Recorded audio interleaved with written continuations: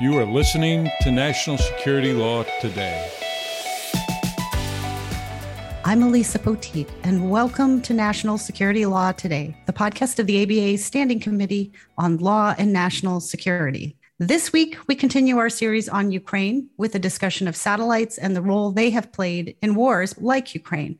But before we do that, we have a few news updates. First, and perhaps most importantly this week, the Wagner militia, accused of sledgehammer murders of human beings in Syria and Africa and other atrocities in the worst possible sense of that term, has finally been designated as what they are, which is a transnational criminal organization. And that designation comes from Treasury.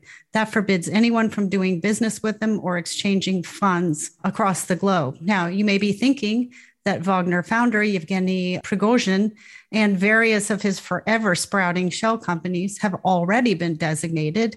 But this designation calls out the Wagner's criminal torture and war crimes, and it sets the stage for possible later action by entities like the World Court. Separately, the European Council, which includes 27 national leaders in Europe, is looking into ways that seized Russian assets can be used to reconstruct Ukraine. And there are calls for G7 nations to join suit, and such a broad alliance would, of course, include the United States. Germany's leader, Olaf Scholz, who has previously resisted calls by NATO allies to allow for Leopard tanks to be sent to defend Ukraine, has agreed to free the Leopards, meaning the tanks. At the same time, the United States, which has also some strategic tanks, has freed those up for use in Ukraine. This is a seismic shift in the conflict. Now, Germany's shift is especially significant because you might remember from our earlier podcast that Germany had, in a good faith effort, rendered itself dependent upon liquid natural gas and oil from Russia when it decommissioned its nuclear power plants and agreed to the Nord Streams 1 and 2 pipelines. This is a sea change and a shift for the German economy that has changed everything over the last 30 years. Now, Norway has also arrested a Brazilian researcher on suspicion of spying for Russia after Norway learned that he had built up a wealth of information on the defenses in the north of Norway, which you may remember faces the Russian border.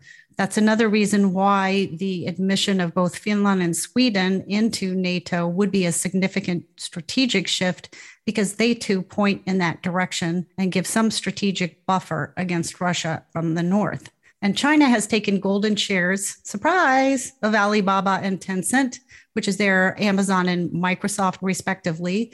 This will surprise no one who works in the CFIUS space. And it's one of the things that's always concerned Americans when it comes to Chinese companies. Perhaps that whole capitalism experiment has sort of had its run in China. And in case you had not heard, in older news, Lukoil chair, Lukoil being the big Russian oil company, whose name is Ravil Paganov, who had criticized Russia's invasion of Ukraine, has died after falling out of a hospital window in Russia, meeting the same fate, which is either a fall out of the window, a fall down steps, or some bad tea that so many other opponents of the Kremlin have over the years. So my advice, keep those hospital beds and dissidents away from the windows, away from the tops of the steps, and away from autocracies that fear other opinions. And back to the cast. Tonight, my guest is Dr. Brian Weeden of the Secure World Foundation. Dr. Brian Weeden is the Director of Planning for Secure World, and he has nearly 2 decades of professional experience in space operations and policy. He directs strategic planning for future year projects. I like that because that means he's a futurist, and we all love a futurist. In order to meet the foundation's goals and objectives, he conducts research on space debris, global space situational awareness, space traffic management, space assets, space governance. That's a lot. He also organizes national and international workshops to increase awareness and facilitate dialogue on space security. There's a lot more to say about him. He's also a member of the Advisory Committee on Commercial Remote Sensing and NOAA, and the executive director of the Consortium for Execution of Rendezvous and Servicing Operations. Now, we're going to explain all that to those of you who don't know. Brian, I'm really glad you're here. Thanks for coming. My pleasure. Thank you for inviting me. All right. Well, let's talk about satellites. First of all, there are a lot of them up there. So give us a little history of how they've become a point of international pride, national security, and so forth, and global communications.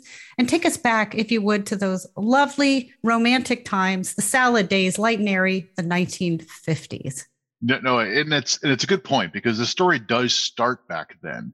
I think a lot of people remember, particularly the 1960s with the space race and NASA and the Apollo program. And there was a lot of focus on the peaceful and scientific exploration of space. But all along, there was significant national security interest and expenditure and focus on space. In fact, some of the original impetus for the United States to have a space program was the desire to collect intelligence from satellites to offset the growing vulnerability of aircraft-based intelligence. We all remember with the Gary Powers shoot down. So from the very beginning of the space age, militaries in the US and Soviet Union and national security infrastructure were using satellites for intelligence, and then in future decades for things like satellite communications and remote sensing and navigation and all sorts of other services. Of course, when any new technology comes along that has benefits, people think about how do I do something about that? And so there were discussions and thoughts on how to attack, deny, degrade, destroy satellites and space capabilities from the very beginning of the space age when we talked about using them. In fact, the very first anti-satellite test was conducted by the United States in the late 1950s. And both the US and Soviet Union conducted something on the order of 50 anti-satellite tests between 1959 and the mid-1990s when the Soviet Union collapsed. So from the very beginning, there was this concern about how we'd use space in a conflict, its value for military, and potentially having capabilities to destroy, deny, degrade satellite capabilities of an adversary. Okay, well, how would we use space? I've seen all the movies and it's frightening, but every wonderful Star Wars movie, you begin to think about these things. I'm hoping it's fueling the imagination of generations of scientists to come. So you talked a little bit about missile tests, anti-missile tests. Let's break that down a little bit. There was a missile intercept that took place in the 1950s. And then in 1991, Russia sort of collapsed. And then you had the introduction of some, I'll call them nations rising. How did this sort of topography of satellite control change between the 1950s and 2019? Yeah, no, it's a great question. So, as I mentioned, during the Cold War, space was part of this competition, both militarily and sort of public scientifically between the US and Soviet Union. Both sides developed anti-satellite weapons and other capabilities. Both sides tested them, although they were never used in an armed conflict against each other. And then when the Soviet Union collapsed in the mid-1990s, there was a brief period of about 10 years where we don't have any records of anti-satellite tests. And it seemed that the focus on this had gone away. That changed in the mid-2000s when China started testing its own anti-satellite weapons in 2005. And since 2005 to now, there have been more than 20 anti-satellite tests conducted by 4 different countries. They include the US, Russia, China, and most recently, India, which did its first test in 2019. So what we're seeing now is a proliferation of this technology to potentially multiple other countries. And at the same time, we see lots of countries starting to increase their use of space for military applications, which raises a lot of questions about if there's a future armed conflict between countries, is space going to have a role? And the answer is probably most likely yes. Let's talk about the numbers. I mentioned that there are a lot of satellites. Do we have an estimate of how many satellites are aloft at this moment and who owns them and what they are purposed for at this point? We do. There are multiple organizations, including the U.S. military, that track things in space. And that includes both active satellites as well as the dead space debris. At the moment, there are something on the order of 7,300 functional satellites in space. I'll just point out that number has risen dramatically in the last 5 years. It used to be somewhere around 2,000, 2,500, and now it's more than 7,000. And a lot of that has to do with the rise of commercial satellites and these very large constellations of commercial satellites we're seeing. So, for example, SpaceX's Starlink constellation is currently over 3,000 satellites just in that one constellation. And there's plans for tens of thousands more to be launched the next few years. As to who is doing all of that, well, the vast majority of those satellites are either US government or organized and operated by US companies like Starlink, as was mentioned. The biggest ones out there, the US has a lot of satellites, then China, and then Russia. And then there's something on the order of 70 countries that have at least one satellite in orbit or have put something up. But it's really the big three, US, China, Russia, and then Europe, that really sort of dominate that number of satellites. It used to be that more than half of all satellites were government owned and operated, and they're used for things like weather and remote sensing and intelligence and communications, navigation. But again, this most recent rise of commercial that has radically shifted those percentages. And, going into the future, we're going to see that the vast majority of satellites are commercial satellites, not government. But nevertheless, you're talking about things that are strategically important and important to human life. I mean, communication satellites, anything like GPS, they're now associated with safety as a practical matter. That does seem not a single point of vulnerability, but a significant point of vulnerability that we have packed all this stuff in here. And China and Russia both saber rattled to the extent that they say they have anti-satellite capabilities right now. And they brag about that at least quarterly. It's like, you don't build a car that has a single point of failure. You shouldn't build a national security structure or communications structure that has a single point of failure or vulnerability. That would seem to be logical. And I could say, at least to some extent, this has been thought about. We mentioned GPS, which is one of the most ubiquitous services out there. We all use it. That is owned and operated by the US military and has been ever since the early days. And it's primarily a military weapon system. It's supporting military activities. Of course, we've discovered that it also has a whole lot of other civil, commercial, economic benefits that have come about. And it's interesting to look at the constellation because it's both resistant to some forms of attack, but also vulnerable at the same time. GPS is provided by a constellation of more than 30 satellites in orbit that are relatively far away. They're about 20,000 miles above the Earth, and they're circling around and they're beaming these radio signals to the Earth. And it's those signals that our phones and cars and everything collect and then know where we are. So because there's a whole bunch of satellites, it's actually relatively hard to destroy all those satellites and eliminate that signal. However, the signal itself is very weak.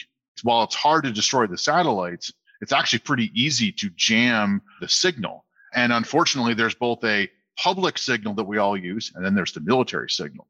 And while the military has gone to great lengths to harden and make the military signal resistant to jamming, spoofing, other types of things, it's actually kept the civil signal pretty vulnerable. So that's where a lot of the concern is. Now, it is even a little more complicated than that, in that there's multiple global navigation constellations. There's the GPS operated by the US, Galileo operated by the Europeans, GLONASS by the Russians, Beidou by the Chinese. Japan has their QZSS. The South Koreans are planning one. The Indians are planning one. And all of these actually share, to some degree, the civil signals that we all use. So there's also some additional redundancy in that. But you're right in that the signal side of things is a potential area of vulnerability. And this is the concern about these systems in general.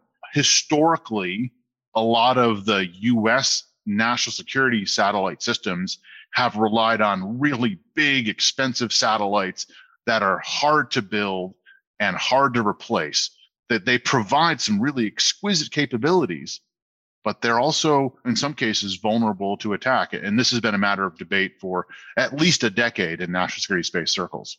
Yeah, I mean, it strikes me as one of those things where we get excited about something, we launch a satellite, and we don't think of potential secondary and tertiary consequences. Or if we do, we're not willing to make those investments because Congress holds the purse. They got to run every 2 years. They have to make money, and they have to try to please people who they have not educated on the importance of these things. And they'd like to keep it that way, I guess. There's a little bit of that, but more so these programs, a lot of them, national stuff, we're talking 10, 15 years from conception to something in space. And that's not very agile in response to change. And there's been a lot of changes the last several years. That's fair. And I want to make a quip about what would happen if men had to start asking for directions again and how that could collapse society altogether and create a new column of incels that we would then have to deal with. Let's move on to something more serious because it's very hard for me to be serious for any length of time, especially when talking about weighty topics, because I find it a little bit easier to inject some humor, but it's not funny because we're talking about a single point of vulnerability. And I want you to educate our listeners a little bit about how satellite technology was used to create a black zone or a black period of time in the run up to the Ukraine conflict. The Russians did something to satellites. Why don't you talk a little bit about what happened, since we're on the topic of single points of vulnerability and means by which satellites could be targeted? As I mentioned earlier, there's been this national use of satellites. What has changed now is the increased commercial nature of space and countries using commercial satellite systems to augment national security, or in some cases where they don't have their own, they're buying international commercial services. And this is the case in Ukraine. The day of the renewed invasion last February, there was a commercial satellite operator, Viasat, that experienced a significant outage. Customers all over Europe were reporting problems accessing the service.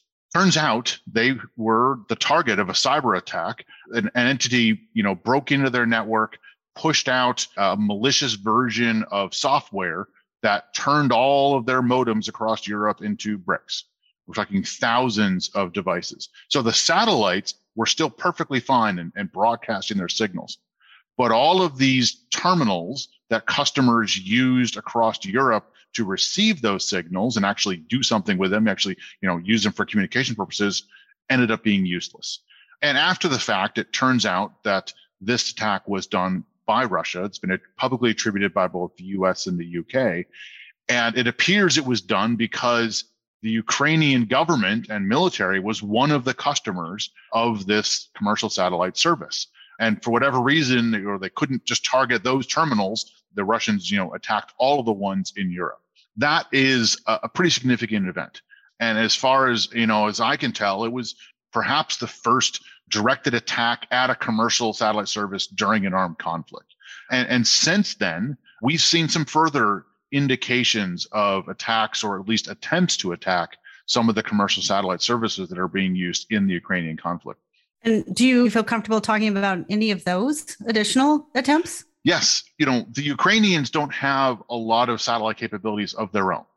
They are leveraging a host of commercial capabilities, both communication services like Viasat that we just talked about, but also remote imagery collection. So, using commercial satellites to collect imagery. And they're being supported in this by multiple countries, including the United States and a lot of European countries. These services, these communication, this imagery, is being used by Ukraine to help plan and wage their resistance against the Russian invasion. And there are multiple open source reports of Russia trying to at least degrade or potentially deny some of these services. So, for example, SpaceX, which operates the Starlink constellation of several thousand satellites that provides broadband communications, has reported that they've seen many almost kind of ongoing electronic warfare jamming attacks against their service, presumably conducted by Russia in the area of Ukraine where the conflict is happening. They've also talked about experiencing cyber attacks, again, probably coming from Russian actors directed at their service. We've not seen destructive attacks against the satellites themselves, but there's plenty of evidence of electronic warfare, jamming, cyber attacks being directed at these services. There's another single point of vulnerability I hear in what you're saying, and that is that Starlink is headed by Elon Musk, who's had a very bad day in court over the last week. So, that's a little concerning too. Let's talk a little bit about Secure World Foundation, because it seems a bit unique. Why don't you talk a little bit about what it is and what the remit is of Secure World? We are a private foundation, technically called an operating foundation. Our focus is helping ensure the long-term sustainable use of space for benefits on Earth. And we break that down to kind of the two parts. One is the in-space part. And as you heard from my bio, we deal with a lot of issues around space debris, tracking things in space, space traffic management, how we do regulation and oversight of space activities, and also trying to mitigate or in some cases prevent conflict on Earth from extending into space and looking at the potential implications of that for sustainability. We also have some other programs that are aimed at how we can better leverage space capabilities and use space to make life better here on Earth. Everything from socioeconomic development to, the UN Sustainable Development Goals, monitoring the climate, weather, natural disasters. There's a whole host of different space applications. We're roughly 15 people split between our headquarters in Colorado, where our founders are, and then we have an office in Washington, D.C., which is where I reside. Now, let's talk for a minute. You co-authored an article which appeared in Scientific American. It leads me to a question. So once you've talked about secure world, I feel like the next thing that we should talk about is this idea of space as sort of this lawless frontier. Lawyers in national security often have policy minds, and they want to know what is possible in terms of international agreements. They look right now, everybody in Washington and London, and frankly, all developed rule of law nations are gazing out at the present conflict and what we're seeing occur in the world and wondering if it's even possible to create a situation in which hostile nations come to the table and agree on anything. But what do you see as points of possible agreement that could mitigate any threat? So the article you're referring to is one that a colleague and I wrote shortly after one of those recent anti-satellite tests. And it calls on the countries that have tested anti-satellite weapons, US, Russia, China, and India, to forswear further testing and to work together with other countries to put in place legally binding agreements that prohibit further tests. The reason we did that is because when you test one of these anti-satellite weapons, you're destroying a satellite, and that is turning one object into thousands and tens of thousands of small objects we call space debris. And that has a very deleterious effect on the space environment and everybody up there. You occasionally see news reports about the International Space Station. They had to maneuver it to avoid a close approach to the piece of debris. Or in some cases, the warnings of a close approach came too late, and the astronauts all had to pile into one of their emergency spacecraft. They just kind of wait for the situation to pass and hope they don't get whacked. You're seeing commercial constellations having to do hundreds, and in some cases, Starlink, thousands of maneuvers to avoid pieces of debris from recent anti-satellite tests. This is all what I would consider to be sort of, consequences from these tests that are just not, they should not be allowed in international behavior. At the moment, anti-satellite testing is perfectly legal. There's nothing in the existing body of international law that says you can't do it. And so we think that there should be a movement towards putting a ban on it. There actually has been in the last year and a half an international movement towards this. At the end of 2021, a resolution supported by the United States and a whole lot of other countries passed the UN General Assembly, and it created what's called a open-ended working group on space threats.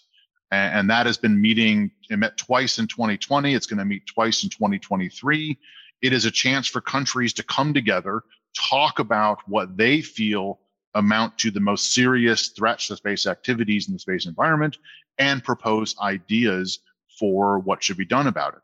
Last year, in the lead up to one of these meetings, Vice President Harris announced on behalf of the United States that the United States was putting in place a moratorium on further testing. And that was followed by now 9 additional countries that have publicly signaled their support for these kind of voluntary moratoriums. There has been some discussion of maybe taking further steps than that in this open-ended working group. That's a long ways to go for the international community. We'd have to think about things like verification protocols and specific definitions. But I can say that there seems to be growing support among many countries that, at least when it comes to this destructive testing that creates orbital debris, that's probably the low-hanging fruit that we all should be able to agree wasn't or should not be done. Just like we were all able to agree that testing nuclear weapons in the atmosphere should not be done because it creates this sort of environmental damage that impacts everybody. Let me play devil's advocate for a minute. Among the nations who agreed in principle that there should not be that kind of anti-satellite testing, were any of them that are currently considered threats, Russia, North Korea, China? Did any of them step up and say that they would participate? No, they have not. And a lot of that has to do with geopolitics. For the last 15 years, Russia and China have been pushing a new international treaty that bans the placement of all weapons in outer space. And if you read between the lines, that is designed to undermine a potential future space-based missile defense program, sort of like what President Reagan tried to do back in the 1980s.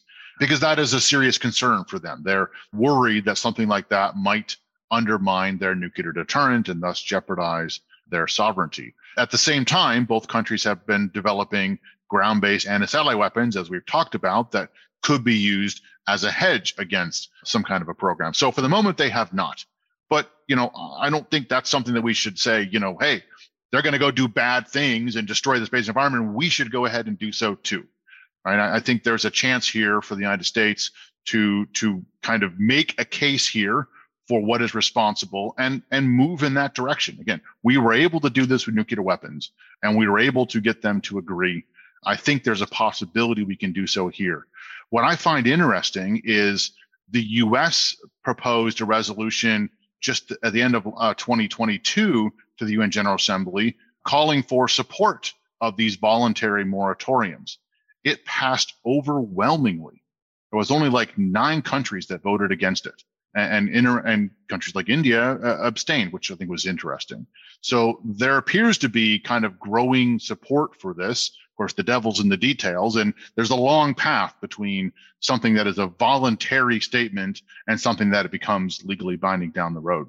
Well, that, and I think history has shown, though, that once an autocratic leader digs in, and obviously you have President Xi, for example, who's on his third forever and probably will be on his 4th, 5th, 6th until he absolutely dies in office term, that they're less likely to agree to these kinds of things. And it's usually new leadership that is willing to take that up. So I certainly hope so.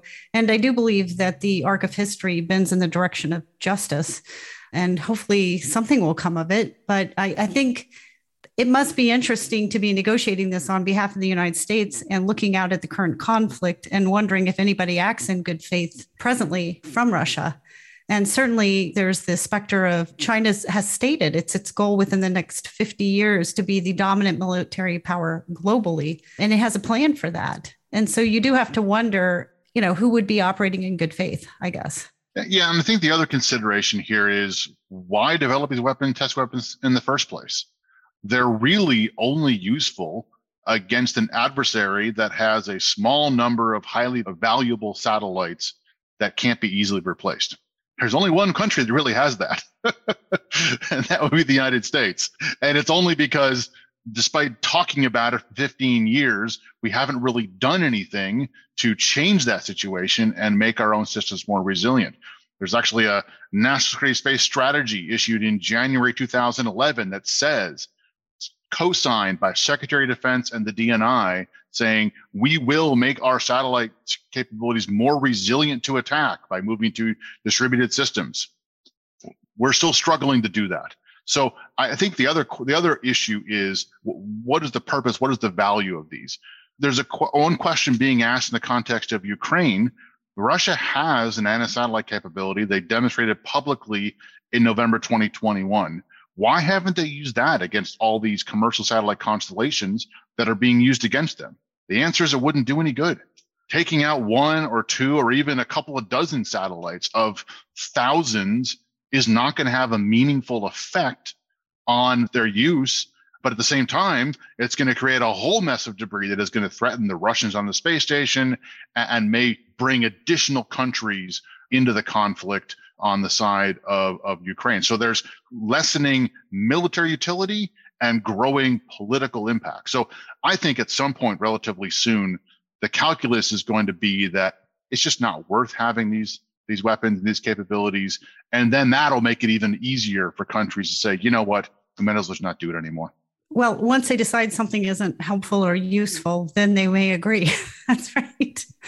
I hope that's true. Okay. Well, I really appreciate you talking to us today. And I hope that we get to talk to you again in the future. And I hope it's on a happy note and that we're not thinking about the empire and its threats.